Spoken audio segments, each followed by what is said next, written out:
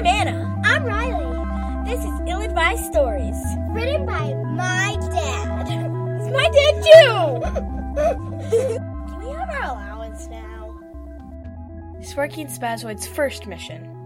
On the icy surface of Europa, a moon of Jupiter, an 8-foot-tall robot stood, looking across the vast expanse of a dark alien ship sticking up out of the ice. It may have looked like a flying saucer at one time, but only a single curved side was left out. The rest was buried beneath the frozen surface. You don't see that every day, Spazoid said, putting all 4 of his hands on his hips. Sparkie, a 10-year-old space explorer, looked out from inside the robot. That's a bit of an understatement. So what do you want to do? Spazoid asked. Sparkie sat above the robot's shoulder under a glass dome. Find a door or make one. Then we go inside and do a bit of investigating. Why would they send a 10-year-old boy to scout out an alien ship, you might ask? Well, it's because 10-year-olds are inventive, creative, and willing to learn. They're perfect for exploring and for alien contact. Unfortunately, they're not very durable. This thing is huge. Do you know how long it's going to take to search it? Spazoid began to trudge across the ice. You got somewhere better to be? Sparkie asked. No, not at the moment, but I prefer not getting left behind. We've only got a few hours before the Ark comes back, and looking around this place could take days. Their mothership was currently circling Jupiter, using the gas giant's gravity to build speed to whip themselves out into deep space. The next stop would be Alpha Centauri. It'd take about 100 years to get there, but everyone would be asleep in cryogenic pods. Spazoid was looking forward to the quiet. Come on, imagine what could be in there. Information from across the stars, advanced technology, better engines to make our trips so much faster. How advanced could they be if they crashed into a moon? It's not like moons are hard to see. Sparkie ignored him. Fire your rockets and see if you can put us on top of it. Of course I can put us on top of it. I know how to fly, unlike these bozos. Spazoid grumbled as his 3 rockets fired, bouncing them into the sky like a crazy ball. A burst of heat and plasma took them up where they could see most of the alien ship, which was roughly the size of a Major League Baseball park. I think I see a hatch, Sparkie pointed out. They descended towards an octagon carved in the ship's exterior. Triangle doors pulled apart, revealing a black, gaping entrance. Well, that's not creepy at all, Spazoid said. It looks like they know we're coming. Can't say I feel great about that. Spazoid fired a short burst, slowing himself down. Are there any life signs? Sparkie wondered. Like what? Spazoid asked. Keep in mind, this is their first mission, and life signs is a pretty broad description. Heat, movement, atmosphere, that kind of stuff? Sparkie said. Spaz had most of his sensors in its bulbous nose. He pointed it down a little, looking like he was trying to smell the alien ship.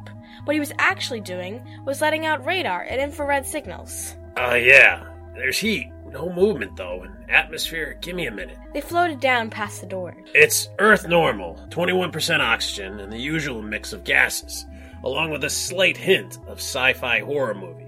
By the way, we just passed through a force field that's keeping all this nice air in. That's cool, Sparkie said. Force fields, in case you're wondering, aren't something that the human race had invented yet. There's not a lot of theories on how you'd create one either, even though nearly every sci-fi movie has one. Spazoid set himself down on the crooked deck of a large landing bay. It was vast, empty, and dark. No one turned on the lights for them. Luckily, Spaz's big eyes doubled as headlamps. He looked around and put one set of his hands to his mouth, shouting, Hello? Do any aliens want to come out and meet us? I mean, friendly ones, of course. What are you doing? Sparkie asked as Spazoid's voice echoed back to them. Trying to make contact, obviously. The big robot answered.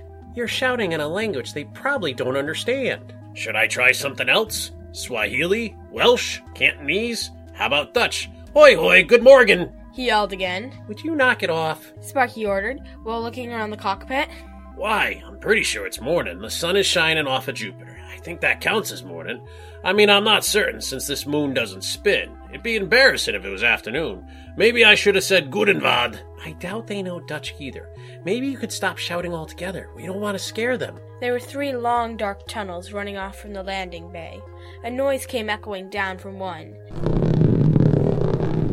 The sound of something rolling away. It ended with a wet crack and a squish. Yeah, it's better if we're the only ones who are scared, Spazoid said, as Sparkie pushed the button to open the dome. Where are you going? Spazoid asked. I want to get down. Sparkie was already halfway out onto the robot's arm. Don't take it personal. I want to stretch my legs is all. Hey man, it's your party. Spazoid said. He watched Sparkie turn on a light from his helmet as he went off in the direction of the squishing sound, towards the middle long dark tunnel. The floor there was angled down with the ship. While you look around, I'm gonna wait here if that's cool with you. Spazoid called after him. Whatever you say. Bark, bark. Sparkie got further away. Block, that's not my name. Oh, I get it. You're calling me a chicken. How clever. But I'm staying here because it makes tactical sense. I'm posting as backup, guarding our exit. I'll come running if... Spazoid couldn't finish what he was saying, over the sound of Sparkie making more chicken noises. Bark, bark, bark, bark, bark. His voice rang out in the distance, echoing off the walls. He was even flapping his arms a bit, like they were wings. That's probably what caused him to trip. He hit the ground and started rolling. Bark, bark. Turn 2. Ow, ow. As he bowled across something on the floor. He reached out, grabbing the thick object, stopping himself. Then he shined his light down and saw that the whole floor was covered in vines. Spazoid came to the top of the passage. The light from his eyes glowed in the distance on his partner. You okay? He asked. Yeah, I'm good. Sparkie said, laying on his belly. Serves you right, by the way. Spazoid started down, being much more careful than he really needed to be. His legs were heavy pistons, with 3 metal plates going around them for feet, making him very hard to knock over. What'd you find, anyway? He asked. I'm not sure. Sparkie could see the hallway better now, with Spazoid's lights. Not far down, the entire floor was covered in vines. They ran off into the darkness and climbed the walls a bit. Further away, he could see flowers and something round growing on them. There's some kind of alien plant. They're everywhere. The round things varied in size. Some were tiny, while others were bigger than Sparkie. They were dark and covered in shadows. Spazoid saw his partner heading towards one. Be careful, they could be dangerous. Well, that just sounds exciting. Sparkie was climbing down using the vines. It wasn't easy as he kept his hand on his hip the whole time. That's where he kept his pulse pistol in its holster. The flowers had thick petals and little bulbs under them. Sparkie tried to keep his face away as he passed, not wanting some alien spore to shoot out into his nose, eyes, or especially his mouth. He got closer to one of the large round things. The surface wasn't smooth up close. They had ridges and bumps, and they were connected to the vines. Hey, this looks like a pumpkin. He shouted back to his partner. What? Really? Spazoid asked, shining his lights all over the hallway. Yeah, I'm pretty sure. Just a plain old pumpkin. No creepy face on it or nothing. He pulled his pulse pistol out and pointed it at the vegetable. Why would an alien ship be covered in pumpkins? Spazoid asked. I don't know. And are we sure they're actually pumpkins? Let's find out. Sparkie pulled the trigger. The pulse pistol's tip vibrated a little, and a wave of invisible energy smashed into the round orange skin. The pumpkin broke open, splattering across the floor and spreading seeds and goo. Yeah, that's a pumpkin, all right. Sparkie nodded. Far away, there was a sound. It was loud and horrible. A scream of outrage. Well, that's sure no pumpkin. Spazoid said. I'm starting to doubt these were either. Sparkie pointed his light at the vines. They were waving and twisting, wrapping around his leg. Sparkie started blasting, but the pulse pistol didn't do much. The weapon was supposed to be non-lethal. It delivered a sonic blast that was meant to push an enemy back or stun them, which was just enough force to make a pumpkin pop. Sparkie and Spaz were peaceful space explorers after all. However, turned up, the weapon could blow a hole in steel. But Sparkie didn't want to do that and risk blasting his foot off. Little help? He called while the vines tugged him further down the hall. Sparkie glanced at the way they wanted him to go, down into the dark. Something was there that wasn't a pumpkin. It was shaped like a man, standing in the shadows, watching him and Spazoid. Sparkie wanted to call to the figure, but Spazoid distracted him. The robot's hands lengthened, becoming blades. He dove into the pumpkin patch with all 4 arms swinging like machetes. He was a pinwheel of destruction, crouching down, chopping a circle far too close to Sparkie for comfort. For a moment, the boy wondered if he would have been better off with the vines. Like an early morning landscaper, the noises of slashing vegetation was so loud that Spazoid almost missed another sound. The doors, high above them, were closing. It was morning, the brightest time on Europa. Spaz sensed a very tiny bit of light from outside, the ship going away. He looked over his shoulder. We gotta go, he said, grabbing Sparkie as he fired his rockets and tore away the last of the vines. Sparkie looked for the dark figure, but it was gone. Holding his partner tight, Spaz blasted up, getting to the opening just in time to watch the last little bit of Jupiter vanish from the sky. We're trapped! Lowering himself back to the deck. I think I maybe shouldn't have smashed that pumpkin. Yeah, probably. Live and learn. I feel bad. Sparkie looked up at the robot. Look, you didn't mean to anger a massive alien plant. You thought it was a pumpkin. Take this as a lesson, that's all. Spaz reached down and patted him gently on the shoulder. Then he pointed his eye lamps at the 2 remaining tunnels. You want to see if one of these is pumpkin patch free? Sparkie considered the tunnels as he said, I saw a figure. Then there was that screaming when I blasted that veggie. I have a feeling wherever those vines go, we're going to find someone. Maybe we can talk them into opening these doors. So you want to go back down the pumpkin hole? Spazoid pointed his eyes towards the middle path. The vines were still moving, creeping across the floor, stretching and flexing, coming closer and closer to the 2 explorers. Sparkie could hear them moving in the other halls as well. Despite this, he said, I think we have to check it out. I disagree completely with that statement. How else are we going to get out? With explosive force? Spazoid suggested, as his thunder cannon rolled up onto his shoulder. It was a bigger version of Sparkie's pulse pistol, completely non-lethal, until you turned it up. After that, it could be used to level mountains. Not big mountains, mind you, but if you've got a few boulders you want moved, it'll do the job. I like where your head's at, but let's try my way first. Go ahead and change. I think these tunnels are big enough to fly in. We could map the place, find our mysterious alien, and maybe a way out. Spazoid looked at the closed doors above their head. This is a terrible idea. He complained as his body started to alter. His arms and legs folded up as his nose and torso pushed out. Around his waist, stubby wings came popping up, with 3 rockets attached to them. There was a lot of clanking as gears and pieces moved. When he was done, he looked like a very short, cranky starfighter, ready to take on evil aliens with one contemptuous glance. The canopy popped open. Well, get in. I'll fly, Sparkie said, hopping over the side. He hit the ignition switch, firing the rockets with his hand on the center stick, pushing Spaz into a rapid dive down the pumpkin-laden hall. Hey, take it easy. Spaz yelled. Sparkie laughed. This is so much better than walking. He came into the corner and banked hard, scraping the edge of a wall a little. The pumpkin patch didn't care for the way the heat and plasma scorched its vines and leaves. That's fresh paint. Spaz's voice came through the speaker. Don't worry, a few scars will make you look tough.